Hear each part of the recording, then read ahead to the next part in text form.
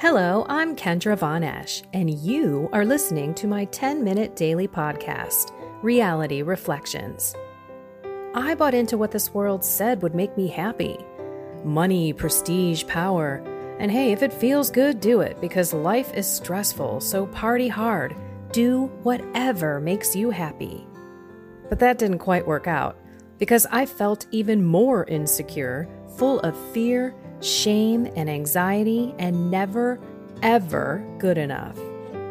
Then God found me and flipped my reality upside down and transformed my life.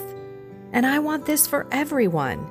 So I left my executive career to help others find true acceptance, supernatural peace, joy, and love that only comes from a relationship with God. Here is my reality reflection for today. So where are you on the joy scale? Joy is the best net to catch fish. I know you've heard me say that many times, and it's so true that God-given joy is different than just being happy. So how do you tap into that God-given joy if you're